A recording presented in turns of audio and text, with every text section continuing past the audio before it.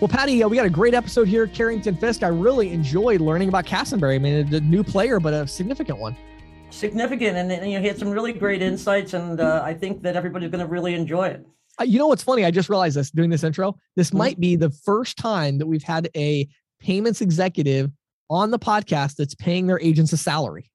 I think you're right. You're right. I've talked about it 100 times. 100 times. But so that'll be interesting that our audience can finally hear what that sounds like. Yeah. And I thought he had some incredibly good points to be made when he was talking about that. Yeah. So, yep. So then, and then you had a really great question from the field, James. Would you like to tell everybody about that? Sure. Yeah. It was actually a really weird one because Visa sent one of these compliance complaint notices that go out all the time. And I deal with them all the time with my consulting clients. Well, they sent one that just really was crazy. And I'm not even getting into it, but it's just a crazy one that they sent. And I'm going to talk about that and read it to you and talk about kind of the takeaways from it. And then tell us about the insiders. Some really interesting data on debit card usage. I think people are going to find some interesting things there. And ATM usage as well. And ATM as well. That's right. Yes. Awesome. Well, good stuff, Patty. I'm ready to jump in if you are. Yeah, let's go. Welcome to the Merchant Sales Podcast. Hey, everybody. Today, James and I are going to be speaking with Carrington Fisk with Castonberry, which is a new ISO. I met Carrington a few weeks ago when I was researching a story on surcharging and cash discounting for the Green Sheet.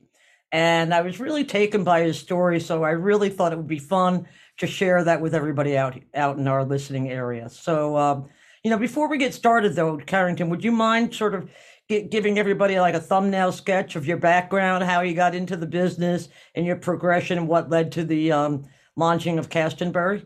Sure. Thanks for having me on here. This is pretty exciting. So, like everybody in the payments industry, I grew up always wanting to be a payment processor. And, you hear that a lot. So I stumbled in it like a lot of other people. So I started out, I was a disgruntled beer sales guy. That also how can you be disgruntled in selling beer?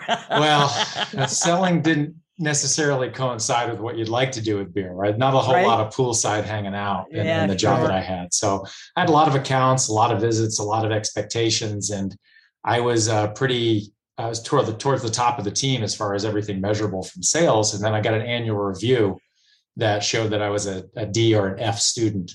Ooh. And it kind of really that was the day I think I decided to quit. But I just didn't know where I was going to go yet. So I owned a pizza place with a buddy of mine that was also a beer guy. And we had Heartland as our processor. Okay. And so the other company had, I didn't even know what payment processing was. Right. And I just knew that that's how money got in our bank account. It was really important. Like a lot of merchants, I think, still look at their processing account. And we had this one night where we didn't plan for the type of volume we were going to get because we were new to the restaurant industry, because how hard could it be? Everybody wants to own a bar, right? Right. It's easy. Right. And so what happened was, we were manually adjusting our tips on our Heartland E3 terminal. And I goofed. Instead of adjusting the tip and putting in $5, I put in the next ticket number, which was $3,280. Ooh. And then I settled the batch. I looked at the batch receipt and I'm like, oh my God, we did not do those numbers. I legit thought somebody was going to drive to my house and want to fight me because I was trying to take money out of their bank account because we batched out and it was good. So long story endless, I was able to call and I got it fixed. And then a couple of days later, I was looking for job opportunities. And that's when Heartland popped up. And back then, everything was pretty golden as far as that option. And I was like, man, I could really sell that. That's a great company. I had great service. I have a good personal story. So I started at Heartland for a few months. Then Beyond started, and I went and joined Beyond. I started off as division director there.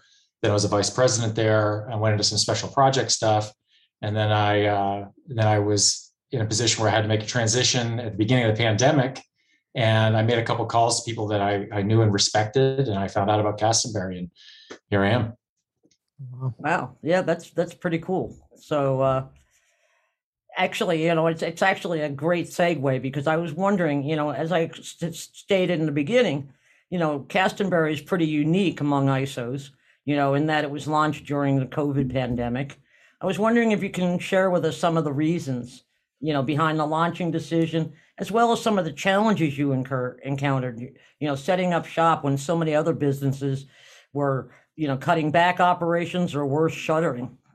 Yeah, so I joined Castonberry in the middle of April-ish. And so the idea for the company had been a long time coming. So to say that the decision was made at the beginning of the pandemic, yeah, let's go start a company. Right. The decision was made long before then. But it happened to coincide with the pandemic when it was going off, right? Now that we're a year and a half into our 2-week stay-at-home order, I think that, I don't know if anybody could have predicted quite what was going to happen or just how challenging it might be or might continue to be. It's been surprisingly good. Like any other business, it got rocked by COVID, but our reps have done extremely well. I think that we have a really good commitment to our merchants. We're very technology forward and really letting the merchants, that merchant desire kind of lead what it is that we bring to the market. And I think because of that, we're not trying to, cram a square peg into a round hole. And so we haven't been met with a lot of resistance that you would expect in this type of environment. Is that why you think it was? I mean, not that it was easy, but the fact that your reps were doing well, even during a pandemic, obviously gave you more momentum, right? Yeah. And I think it also, a lot of the reps that we have, we're not a really big company. We're not a head count driven company like a lot of, more traditional ISOs or even, the W-2 models, which I know we'll get to. We really do take a long time to hire. Everybody that works here gets a salary and benefits. So the decisions that we make usually take a long time. Sure. And the people that we're bringing on, they don't typically, a lot of them have kind of graduated from that restaurant, retail, mall kiosk, just scalping deals to get a signing bonus kind of environment. And so it really supported, like we do a lot with B2B processing, interchange optimization, which I hear you guys talk about all the time. And it's a really great frontier for us to really work on in the market. And that area of the market has been, gangbusters during this entire pandemic. So I think it was a combination of sales reps that wanted a change of pace over what they'd seen before. I think they wanted to be treated like professionals instead of margin mules. And I think that, giving them the support, I'm usually the person that people go to when they can't figure it out. So I'm really accustomed to the super weird integrations and, trying to shave the cat, so to speak. And so I think, some of the people that came on board, they were missing that in their previous company.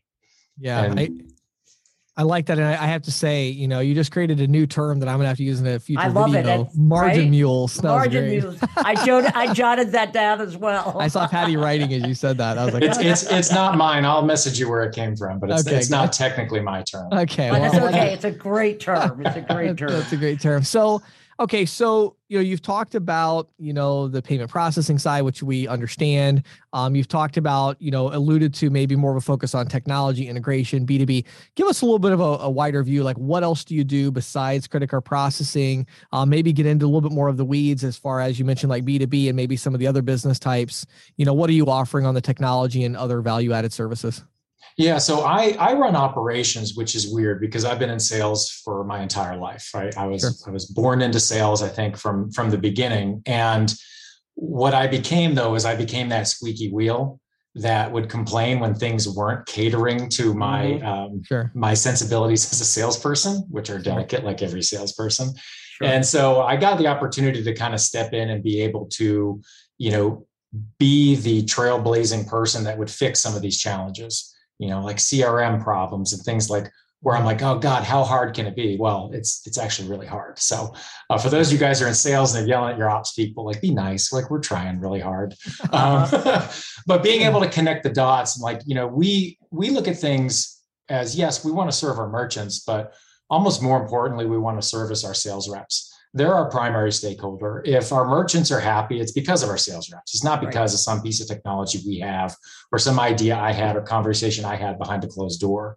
It's because our salespeople are quite literally the best at what they do. And we've cultivated a culture of really, really high performers. And because of that, they have pretty stringent demands on what problems they want to solve. Right. And so when it comes to that, payment processing, all the the dressings that come with it, virtual Sure. terminals, pay at the table, all of those things from a technology standpoint. We have the right partnerships in place, and we're starting to go down the road of owning our own technology as well. Yeah, I found it interesting because, you mentioned Beyond and Heartland. And of course, both of them were, are really into owning their own technology and, Sure. and really focusing on that. And so I was kind of curious as a newer company kind of competing in that space, Yeah. One of the other things that, kind of relates, obviously both those companies have a W-2 model. Mhm. And so they have W-2 employees. It sounds like that's the direction you were talking about, the salary, et cetera. So I'm not as familiar with your model. Can you fill in our audience, the 1099 versus W-2? It's been kind of an ongoing debate. I had, dedicated 2 entire podcast episodes to it recently. Where do you come down on that? Where is Castonberry? How does it fit, and what's the model there? Well, for Castonberry, it's a W-2 model. But I think when you compare it to the Heartland and Beyond, that 94 comp, the 50%, or I want to throw numbers out there, but the signing bonus plus the residual or the buyout of residual up front, I think that all of us come from that model. And that model works for certain people, just like the 1099 model works really, really well for certain people. Right. I think it's more about the individual than it is about what model is best. It's what model is best for you. Right. I know for us, we got really tired of being in a headcount driven churn and burn, constantly bringing on rookie after rookie after rookie. And sadly, the net headcount would just never increase. It was, you'd keep your core, and then the periphery around the core would just revolve in and out the door. Yeah. And it creates an intense amount of burden on the training team. Right. It never allows the sales rep to become comfortable with the product and technology that they're selling. And the managers often are so busy putting out fires that they can't support their good performers. And those good performers kind of get left in the dark, kind of on their own island. And so we've kind of had a lot of people gravitate towards, hey, look, we're going to cater to you. Like, you're our ideal person. We're not trying to grow our headcount aggressively. So rather than tell somebody, hey, look, we've got a great story, a great service, a great product, if you're not successful here, you can look in the mirror and know exactly why you're not successful. I've said those same lines to people recruiting. Unfortunately, there's a point where you have a hard time saying that because you no longer believe it. And I think that with those models, unfortunately, the sales rep is taking all the risk. They're putting the financial burden on their family of whether or not they're going to succeed, yet having this quote unquote great training program. I think we look at it differently, where if we're going to hire you, I believe the company should bear the risk of the hire, not the individual being hired. And so because of that, you don't have to sign a deal to get a salary. Like, you get a salary. Like, it's a payment you get, just like a regular professional job. Plus you get to, an uncapped residual. So obviously, yes, you do need to produce. It is a sales job after all. Sure. But with those other models that you mentioned, you're only as good as your last month. And that's really tough as a good performer, because you might be working on a big deal, a multi-location deal. And let's say they all install in August. Right. And maybe you want to take a week or two breather in September, but you're getting hammered because everybody's got numbers they've got to hit. Right. With our model, our reps get to benefit from a great month for their entire career. And it puts a real good focus on retention, bringing on the right kinds of merchants, the merchants that you want to service. It gives people a little bit more grace on their numbers so that they can target the type of business that they want to bring on board. Yeah, that's very interesting. So if I'm understanding what you're saying, you kind of have taken, instead of the like big upfront bonus payments on individual sales, it's more of, hey, there's a salary. And then of course you also have the uncapped residuals on the back end. I would imagine that, along with that, there's probably some activity requirements, or like, because when you bring somebody on initially, they maybe aren't going to close a lot of deals the first month. So I'm kind of curious if you could talk to that. I mean, when you bring somebody in, if you don't mind sharing, what is the expectation to get this salary? Is it just like, we believe in you so much, we're going to pay you regardless for X amount of time? Or, I'm just curious how you're managing the accountability with that. Yeah. So that's the beauty of having a small team. We're not going to bring somebody on that we have to daily aggressively manage. I work with one of the best sales leaders I've ever worked with, who's Chris Chiarelli. And Chris is a magician when it comes to working with sales reps. And look, all top performers go through little peaks and valleys. They go through a funk, and then they're on fire and they're signing deals every day sometimes. Right. Every single person that's come here has had either a career best week, career best quarter, career best month, career best deal, career best everything. So what we're doing is working. We're of the opinion that if I have to manage your daily activity, it probably isn't a good fit for you. So what you're saying then is that, okay, there's not an expectation, you don't hire somebody and they have to immediately start producing on week 2, but you're hiring somebody who you feel is experienced enough that, they need don't need a whole lot of training on selling merchant services, but more training on what you have to offer. And then they can go out in the field and if your selection process is as you believe it should be, they're going to start producing within a couple of weeks. Yeah, exactly. And that's the thing is, our biggest enemy when it comes to bringing somebody new on is just quiet. Mm-hmm. If I'm not getting a phone call, hey, can we integrate to this? Or, hey, here's the situation. What do you think we should position here? Right. Hey, how much does this thing cost? Hey, can you take a peek at this statement with me? If we're not getting that, it's pretty clear there's not a whole lot going on, even if you want a second opinion. We have people who can, do a statement analysis with the best of them, but they just want to double check. Like, hey, is this right? Am I really making this much money on that deal? Right. I'm like, yes, you are. Go sign it. Well, and it's interesting because I think your point, goes back to really the point I was kind of making, which was prospecting activity. Right. And so I totally agree. I think, when you get new people on board, I've been preaching this in consulting sessions and things for the last 3 years of why are we not paying people more like consistent money? It's like, ultimately, if you hire the right person and you get them to go prospect, you win. That's it. Right. So why not pay them a salary with the expectation that you're going to do something? We're going to give you your space and you're, right. And it sounds like the brand of agents you're hiring, you're able to give them a significant amount of space, which is fantastic. But ultimately it's like, we just want to make sure you're out there doing something, right? Like you're prospecting, there's activity. And again, yeah, you're going to go through your slump or your and you have your good times, but we just want to make sure something is happening for this payment that we're getting. I mean, I'm assuming these people are all spread out, or is this actually a geographic focus thing, or is this nationwide? It's kind of like the best candidate at the time. We've probably had to turn more people away than we've hired, just because we want to make sure the resources are there. Yeah. We're deliberately growing slowly so that we grow correctly. Mm-hmm. We've all been involved with companies that skyrocket and it overstresses systems that are in place for a smaller team. Right. So like we're now embracing some pretty amazing like boarding tools and things like that will allow us to grow faster if we want to. And that's the beauty of not having a ton of private equity or crazy loans. It's a self-funded company. Because of that, we get to, I guess, do things the way that we want to do it and really focus on our reps and our merchants. Yeah, well, that's great. And you kind of already touched on the question I had last, which was, on the recruiting and, how you recruit through a pandemic. But you kind of already alluded to that, which is basically you're more turning people away. But I guess we could talk about where these people are coming from. So you have gotten some candidates that have worked out apparently very well. Is this primarily from referrals from other agents, or, what are you doing some more traditional recruiting activities? How did you get these agents during the pandemic? So I am blissfully not typically involved with the recruiting process until they need an email address, and then I get them set up and we go through some onboarding. So I'm a pretty decent recruiter. I'm a little rough around the edges. I think a little bit too blunt, maybe sometimes. Sure. But I think a lot of people look. I'm not the most quiet person. I'm pretty opinionated when it comes to this stuff. And I think that attracts certain people to want to work at this company. Same thing with Chris, and same thing with Jake and Blaine Byrne now too, who joined us back in November.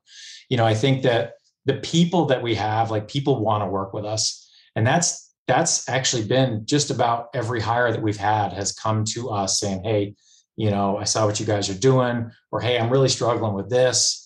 Or, hey, I'm tired of having to explain X, Y, and Z fees to my merchants. Like we're pulling a lot of those people that they want that support. A lot of them want that like family atmosphere that Chris and I have really been focused on maintaining and creating, that you don't a lot of times get in that 1099 world. Yeah. Like all of our people, they, videos are on during chats and they're joking around with each other back and forth. It really is like a work family. Right. Yeah, I think that's really important because it makes them more vested in the company, right? I mean, Yeah, it's their company as well as your company. absolutely. Yeah, yeah. If you don't mind, Carrington, I'd like to transition to a topic that we talk a lot about on this podcast, and that's surcharging and cash discounting. And I guess first off, I know that you and I spoke, but I do not remember. I know you offer cash discounting. Do you also sell surcharging? We do, not as Okay. much as the cash discounting, but And we do offer it.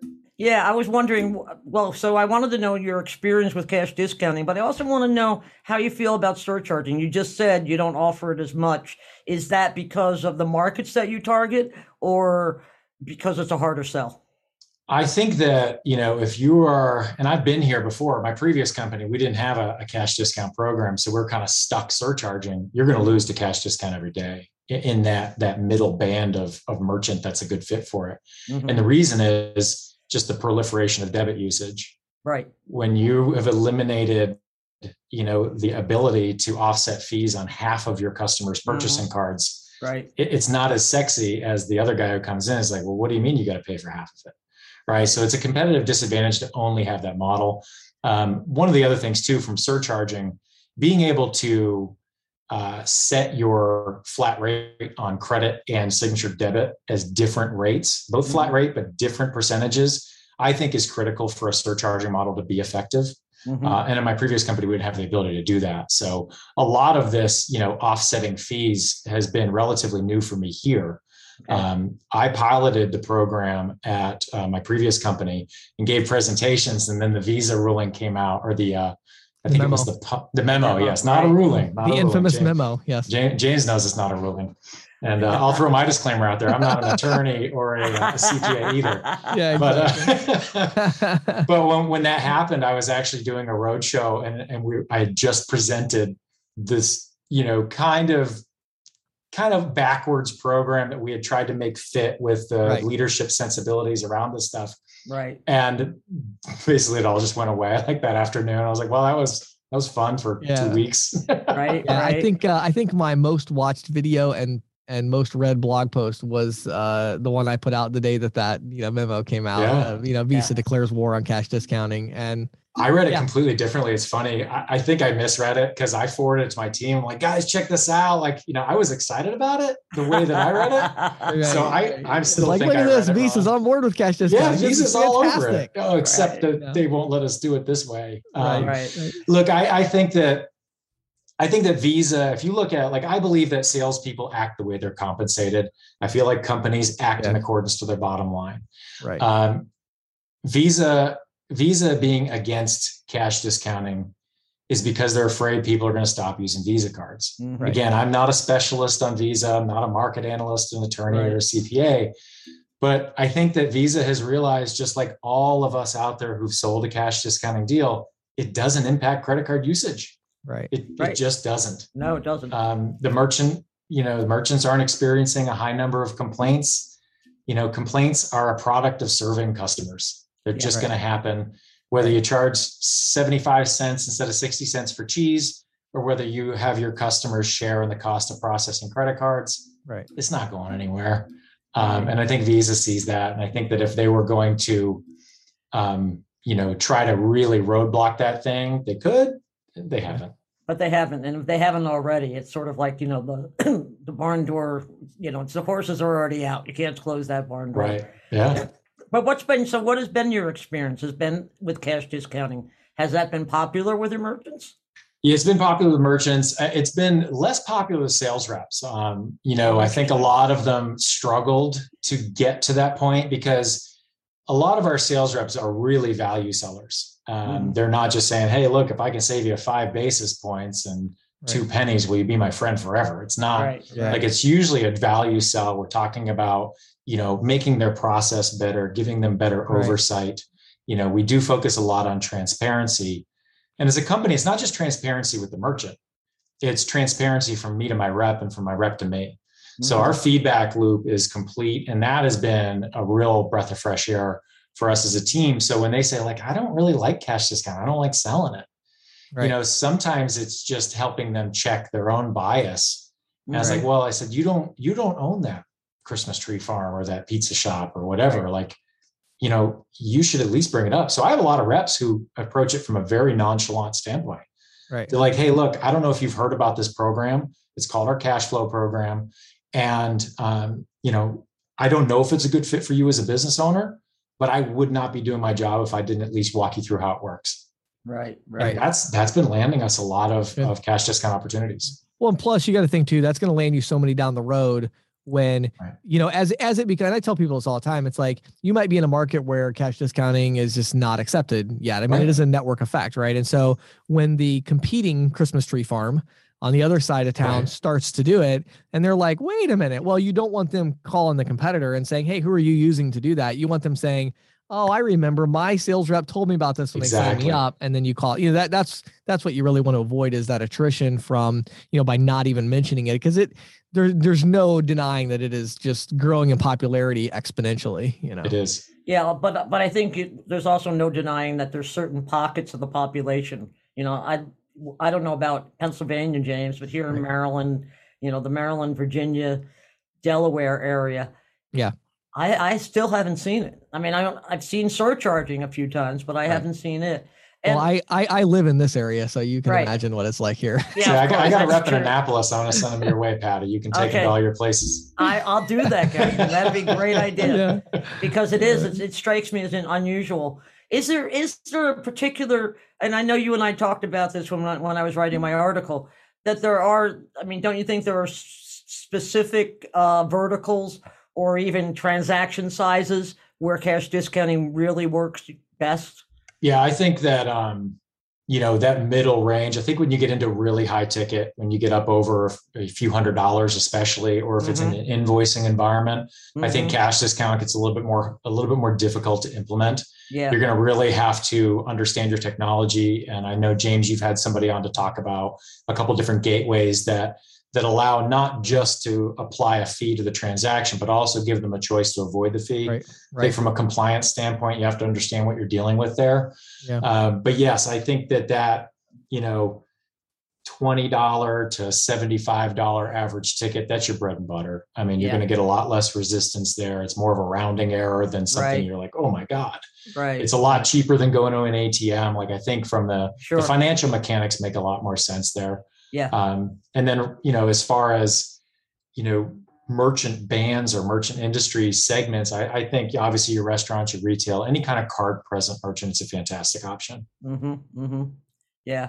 Yeah. I saw, I believe it was on your Facebook page, James. It was a agent who was had sold cash discounting to somebody who did invoicing, and their card volume tanked. You know, because it was on the invoice, it was written on the invoice, and that just didn't flow right, you know? Right. Well, yeah. And I think, you know, it's been the thing that's been so interesting to me, you know, doing consulting for a lot of people that sell cash discounting. For me right now, it's like, wow, that was such an easy question for me to answer 12 months ago, you know, of like, who do you avoid? You know what I mean? With cash discounting, like, don't go to them, you know? That was a pretty easy list for me. You know, now it's like, well, you know, I don't know. I mean, there's so many, it's like you mentioned large ticket invoicing. I mean, like you mentioned, you know, I do know people that are going after merchants that do $2,000-$3,000 average ticket with invoicing. We've got a place that does like transmission rebuilds and repairs. His average ticket's like $700. Right. His card usage dropped, and that's exactly what he wanted. So I mean, people really do actually choose the alternative sometimes with that one. So it gets a little. I think a lot of it has to do with the owner. Like the owner is like, this guy, he's a crusty dude. You know, if you come in there and you complain about it, he's gonna say, look, there's an ATM across the street. Good luck. You know, I'll sit on this invoice if you want. But they probably go walk across the street because instead of paying $30, they come in and they pay their $4 or whatever it is. $4 or whatever. Yeah, sure. Yeah. So I think that, you know, the market's ripe for it. I think there's a lot of things that are going in the favor of cash discount.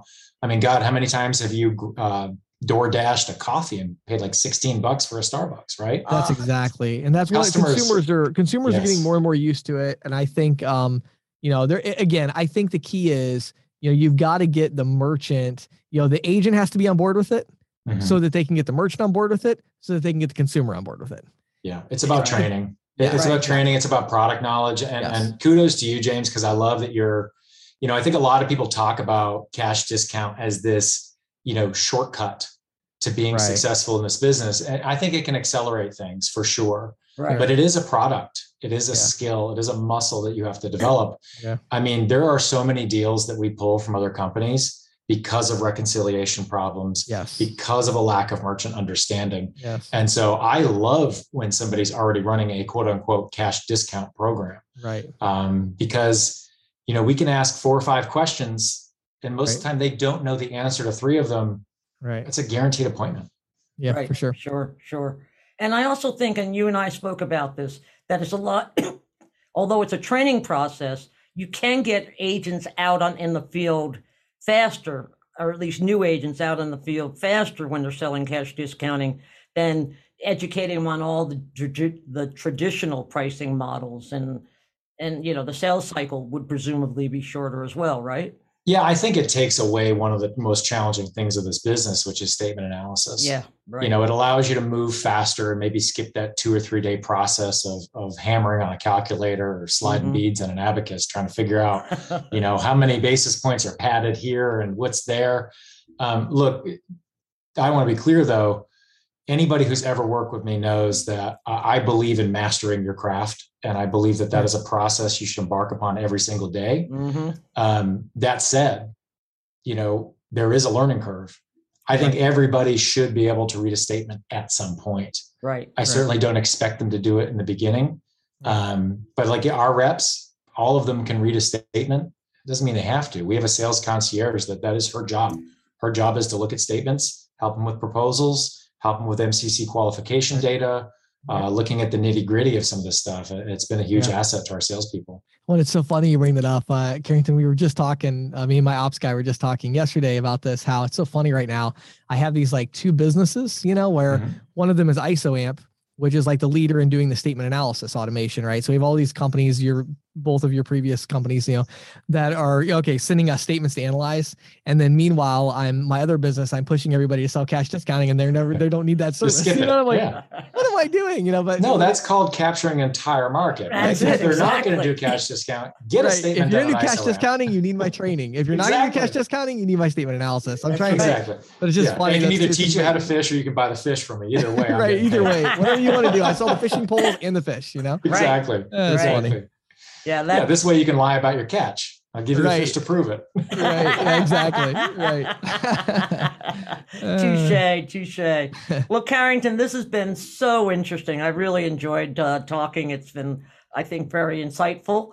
And I was wondering if you don't mind, if anybody in our audience wants to reach out and learn more about Castonbury, where would you send them to learn more?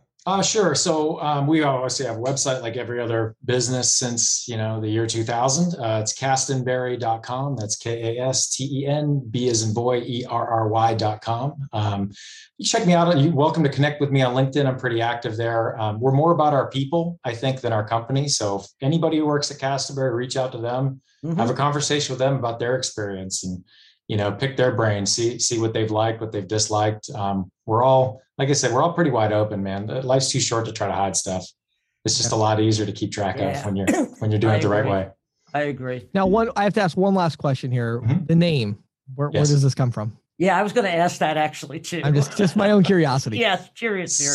So Castonbury is a combination of 2 people on our founders that made huge impacts in their lives. Okay, got it. And it's a really cool story. And I'm going to shoot you a message of somebody that you should talk to about it, maybe for another episode. Yeah, great. Awesome. Really good information. Really appreciate the time, Carrington. Cool. Thanks, guys. Yeah, everybody. Carrington Fisk, Chief Operating Officer at Castonbury, KASTENBERRY.com. Thank you, Carrington.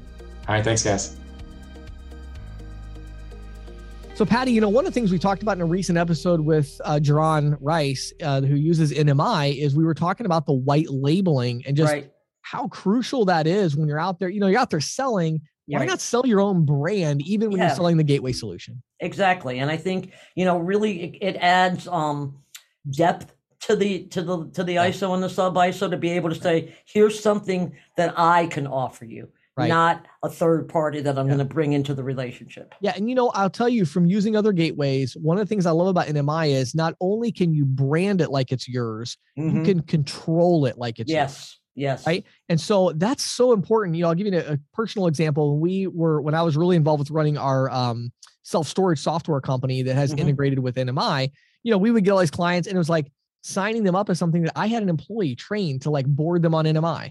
Right. That employee knew how to, help them go in and look at a particular payment, how to run settlements, how to run reporting. We could go in on the back end and we could handle all of that for them, create a new subscription when we needed to or whatever. So not only is that, the integration there with the software, but on the back end. So I think the white labeling and just kind of making the solution your own, it's just so important. If you haven't done so yet, go to ccsalespro.com/NMI, Nancy Mary I. So NMI, and check it out. Learn more about it. Just put out a good ebook with them lately. So look at some different resources and learn more about it.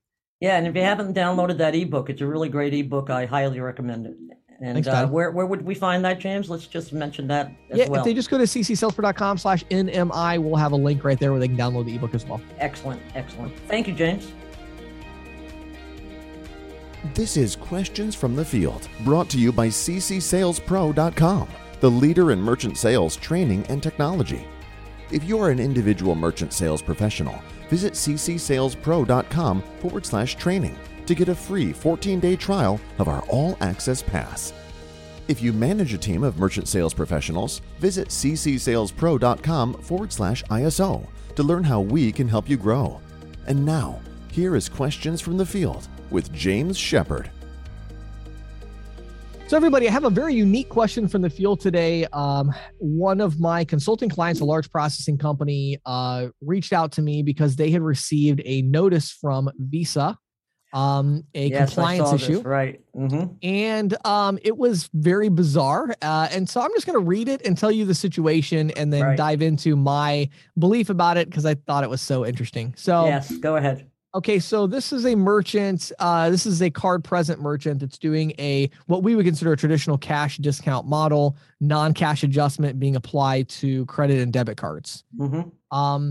And so there is, Visa sent the notice to the processing company here, the ISO, and the complaint. It says complaint received by Visa. This is what the notice says. It says complaint received by Visa, surcharge prohibited by state law. Mm-hmm. Okay. This merchant is in the state of Florida. Mm-hmm. And it goes on to say this. And I should mention that along with this, Visa also sent a picture of the sign that was clearly displayed, and a picture of the receipt that showed the non-cash adjustment.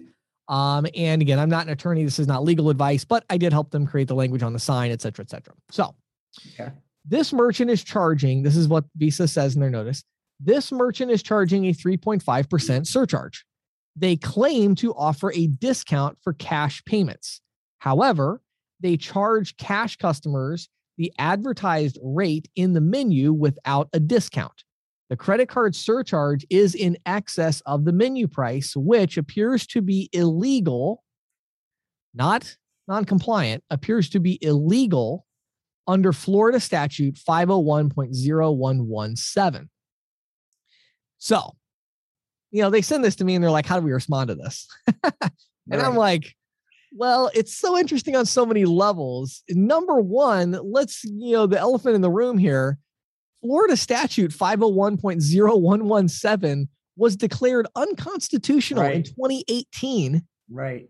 And therefore, the Attorney General, the AG in Florida, has not been enforcing this statute for like 3 years. Right. So where do you even begin with this notice? I mean, number one, the whole premise of it is ridiculous. They're basically saying, hey, there's a law on the books in Florida that was deemed unconstitutional, and we've received a complaint that your merchant is breaking that law. Right.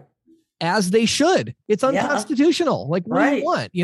So obviously there are forces at play here trying to get this statute officially removed from, it was never actually removed from the books, but just the AG is not enforcing it because obviously you don't enforce a law that is unconstitutional, because then people will sue you and say, they'll sue the Attorney General and say, you're enforcing this law that's unconstitutional, and you will lose because it's unconstitutional. So this is a ridiculous premise, first of all. The other thing that I thought was so interesting about this is why on earth is Visa even giving them this complaint? It's like saying, we wanted to let you know that you're breaking someone else's rule. Right. Well, who cares? Where's their place to do that? Right. Like, okay. And so what? Why are you telling me? You know what I mean? Right. So the idea here, and then the third thing that I noticed here that is so interesting is this was a credit card payment. This was not a debit card payment. Mm-hmm. And so it's very interesting here that Visa this would apply to a surcharge, just like a cash discount. You know, they're not under Visa rules. Right. Right. But what they're saying is, you know, this notice that they're sending, this could just as easily have been sent to somebody doing compliant surcharging. Right. Because on a compliant surcharge program in the state of Florida, of which there are literally tens of thousands, right, they are also adding a fee above the listed menu price in a restaurant, which is illegal under this Florida statute that was declared unconstitutional. Right. Right. So, big takeaways for me. Number one, why on earth Visa sent this? I really don't know. I've reached out to my connections in the industry. Nobody else that I talked to has seen one like this. So I don't know if it was just a little glitch in there. A little hiccup. You know, I don't know. Or maybe it represents a new tactic that they're using to try to scare ISOs and merchants, you know, into not doing these non-cash adjustment programs. I will say I find it exceedingly shocking and surprising that when I reached out to some of the compliant surcharge providers in the state of Florida, none of them had ever seen this. Right. And you would think that they would have seen it by now. And so I don't know, is it a new thing that Visa is doing to try to discourage these programs, or are they only discouraging the cash discount and they're saying, hey, if you see the non-cash adjustment, but it's a credit card, well, they can't really send a notice and say it's not compliant because it is compliant there. Right. If it was a debit card, they would have got a different notice saying, hey, you're adding a surcharge to a debit card. You can't do that. And then you'd have to fight all of that, which I work with, you know, clients all the time to fight those. That's not a big deal. You know, we know how to get that done. But this one I thought was interesting. And so it just kind of shows what Visa, kind of the path that they're going down, the level that they're going to. And it just, to me, rings true with the scare tactics that, you know, we just talked a little bit ago to Carrington about the memo, the Visa memo. Right, the Visa memo. You know, and all of this. And again, I think at the end of the day, all Visa seems to have left in their arsenal against cash discounting and even surcharging, which, you know, in case you were wondering, yes, Visa does still hate surcharging, you know. Right. Oh, yeah. Look at this notice they sent. You know, now they hate surcharging. They always have. Are they allowing it now? Yes. Why? Because they were ordered to by the court, because they made this settlement because of their interchange fees, and they were trying to win that battle as best they could, and they gave up the surcharging. So make no mistake about it. They're going to fight this thing every step of the way. Right. It doesn't matter. They, you know, it's just like the last hurrah. I know. And then, you know, it's crazy. You start getting notices like this. I mean, I'll be interested to see if more people, if you get one like this, let me know. I'll be glad to help you understand what I told them and how to kind of deal with it with Visa. But, you know, it's just crazy. Well, you know, the two thoughts occurred to me when you were talking, James. Yeah. And one is that I thought you said in the beginning it was a large processing company. And I could almost see Visa doing it with a small company, you know, because they have the weight of Visa and they could be trying to intimidate. Well, and I should say, I mean, large is a relative term. True. Among processing companies, this is a small one, actually. Okay. But, you know, in other words, of companies that control the entire process, right? So it's a large ISO. It's a small process. Okay. But the other thing I was thinking too is, and you know, I could be off on this, but I bet you they got a letter from a disgruntled consumer. Well, they definitely did. Yeah. Right. Yes. And it was somebody who had enough clout that they felt they had to do something about it. Sure. Well, and it's interesting because it would have come from the issuing bank. So, and that's what exactly. Right. So maybe the issuing bank, you know, passed it along and said, hey, this is one of our best customers, or we have I don't know. Yeah, I don't know either, but I'm just saying, I mean, because it seems to me, because I've been on Facebook with friends who are like, look at this. They searched, and in fact, a friend did this who is retired from Visa, right? And she thought she was like, she knew everything. And she's like, look what they did. They surcharged me on this meal, and that's against Visa rules. And I had to write back to her and go, no, you know, you've been retired a while. You know? Right. Those rules have changed. But, you know, I could, you know, and besides, I said to her, and besides, if you didn't want to pay it, just why didn't you pay in cash? Right. You know, but yeah, I think it's really interesting that they're still trying in vain, you know, to, and And the fact is, as we talked with Carrington, it's not like surcharging and cash discounting is really diminishing card volumes. Yeah, not at all. And, Patty, I really think at this point, the only thing left to see is who is going to start the conversation about making these programs consistent and compliant. Right. Why on earth FIS or Fiserv have not done this is really just boggles my mind. I agree with you. Why wouldn't you want to be, in other words, why don't one of these companies come to Visa and say, look, either do something about this or get off our backs. Right. You have 90 days to figure out what you're going to do. And then after that, Fiserv is going to become the company that promotes and is all about cash discounting, because what you have right now is you have all these ISOs and they have the processing volume that these big companies want. And they're all calling me saying, who do we do? Who's supportive of cash discounting that we should work with? And I'm like, well, none of them are publicly supportive. These big, I'm talking about, TSYS, Fiserv, First State, FIS, the Elavon, none of them are publicly supportive because of Visa and MasterCard and the banks, so they're not supporting it. And it's like, this is ridiculous. This is a battle that's already been fought and already been lost in the marketplace. It's over. So when is somebody going to go to Visa and say, hey, guess what? In case you maybe missed it, there's like 700,000 merchants in America that are doing this, or whatever the number is. So you lost that one. So what are you going to do about it? If you really are if your next thing is you're going to send another memo, let us know that, because we're going to start promoting it and encouraging ISOs to come to use us, encouraging ISVs to integrate with us. We're going to encourage everybody to use us for cash discounting, and we're going to publicly support it. And the first one that does that is like, it's going to be a stampede going to them. It is. And there's a reason why some of these companies, I won't name names, but some of these companies that would not be considered the massive ones, but they're becoming so much more competitive. And the companies that I'm telling you, 10 years ago, they were getting individual agents, very small teams. Now they're buying their own back end and they're boarding huge ISOs underneath of them. Why? Because they're willing to fight for cash discounting. They're willing to handle the compliance stuff. And so it's an interesting market shift. Why these big companies are still, it's like, is Fiserv really that scared of Visa at this point? I mean, I don't think it's that they're that scared of Visa as much as they're such a big company, and merchant services is only one component of that. For sure. And also they do have in their other lines of business a lot of bank clients. They do, of course. Yeah. So that's a good point. They have a lot of other vested interests, but it does seem like, maybe TSYS then, and they have been the kind of the go-to, but somebody, it's like, somebody out there's got to be big enough that they want to take this on and say, let's do this. And let's do it. And again, let's work with Visa to just make it compliant. Let's make it, which I would hate because it would kill like half my consulting business, of solving these confusing problems. But I would welcome it, because the industry needs that. We need to just say, look, that you can do it on a debit card, okay? But you can't go above 2.53% on a debit card, whatever. I don't know. What is the solution? And it, whatever that is, they need to let's get it over with, So anyway, that's my thought. Thanks, James. That was really good. This is the Insider's Report with Patty Murphy, brought to you by The Green Sheet. For nearly 40 years, The Green Sheet has been the go-to source for news, analysis, and educational tools that empower and connect payments professionals. If you're not reading The Green Sheet already, check it out on the web today at www.greensheet.com.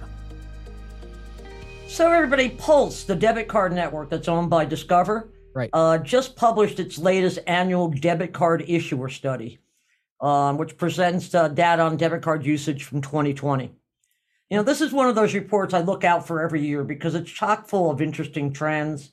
And I thought I just kind of parsed through it last night and pulled out what I thought were some interesting things that, our listeners might find useful.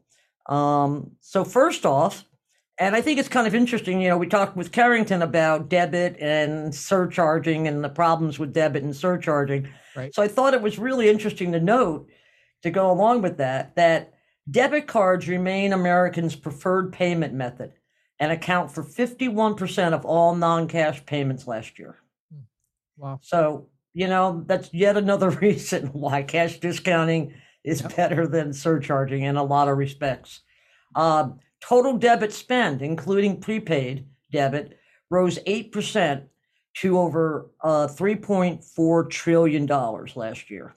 All this data is from last year, so I won't say it anymore. The average debit card ticket jumped 10% to $44.80. Wow, that's interesting. Which was a little bit more than it was about a $4.30 uptick from 2019. Interesting. And not surprisingly, card not present payments grew 23%. Wow, yeah, of course. And they now account for one in three debit card payments. Also not surprising, card present transactions per active user fell 10%. And here's something I thought was really interesting. Debit card issuers that are subject to the Federal Reserve Board regulation capping interchange, the Durbin Amendment, on average grossed. Now, mind you, the ceiling, any financial institution or card issuer under $10 billion in assets is not subject to the Durbin Amendment. Right. Okay, so among those that have $10 billion or more in assets, they grossed $71 per active card per year, which is about a 7% increase over the previous year. And that's just interchange you're talking about. That's just interchange. Yeah. Now, but here's the other thing. Among those that are exempt from the Fed caps, average gross revenue per active card was $132. Wow. Goodness. That really just shows the effect of the Durbin Amendment and why the banks fought it so hard. Yeah. And that was a 33, almost 34% increase over the previous year. Yeah. So I thought that was really telling. And, I'm going to present a report next week on, the Fed has proposed tightening the restrictions on, under its Durbin regulation. Making that, you're saying they're talking about tightening the regulation, meaning more institutions are going to be regulated, or you mean the ones that are regulated are That's one of the things that came up in the comment letters, and that's why I wanted to talk about that next week. Yeah. The actual proposal had to do with the choice between networks. Right. Yes. Remember, I think I've talked about this in the past, how not all cards enable them to use PIN debit networks to route transactions. Sure. So, but there's some interesting stuff in there. I was amazed. There were like over 500 comments, including from the Justice Department. So we'll get to that, like I said, next week.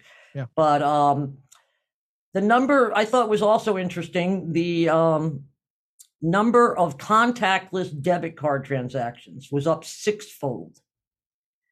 But it still only accounts for 1.6% of total debit volume. So what is that exactly? You're talking about a tap and pay? Is that what we're talking about? Yeah, a tap and pay debit card. Okay. Or could that also be a card used through something like an Apple Pay? Is that still? Yeah, they actually stripped that out separately. That's separate, or like a Google Wallet, that sort of thing. That's like a mobile payment. That's a mobile payment. I see. Exactly. Okay. And this is just the contactless cards. The tap and pay. That's the tap and pay, which I thought was only 1.6%, of total. Yeah. And if it has 6x growth though for 2 or 3 years. So right. But 1.6, if that was 6x growth, that means it was pretty minuscule in 2019. Yes. Right. So, and here's the other really interesting data point that I pulled out of it. ATM transactions were down 19%. Wow. And I think that has a lot to do with consumer reluctance to use cash because they think money is kind of dirty and they don't want to, have too much touching going on between them and their merchants. And, especially, and also I think like the closing of cash heavy businesses like bars. Yeah, I was about to say, I mean, really for a big chunk of the year, there wasn't really a good reason to get cash out anyway. You couldn't go anywhere. Exactly. And in fact, some debit card issuers said they saw usage declines at ATMs as high as 60%. Sure. Yeah, depending on the geography. I mean, you go to like New York City, they haven't had a reason to use an ATM machine for a year and a half. Exactly. Really, it's crazy. we've talked in the past, in years past, I've talked about, hey, you should be selling ATMs, and Right. this kind of like puts the kibosh on that, I think. Well, you got to wonder though. I mean, I'd be interested to see what the 2021 numbers are going to look like. Yeah, I would too. Yeah, You know what I and mean? of course, It may come next back. year we'll show you those. But Right, of course. but for the time being, I thought Interesting. really shows a lot of the impact of COVID, particularly with respect to cash, Yeah. contactless, Right. and the card not present stuff. Great stuff, Patty. Thank you for sharing all that. Sure thing. Thank you for listening to the Merchant Sales Podcast. Whether you are an industry veteran, processing executive, or just trying to learn about the payment space, we appreciate your time. The Merchant Sales Podcast is a joint production of Greensheet.com and ccsalespro.com, and we hope you will tune in next week for more information and tips on building your merchant services business.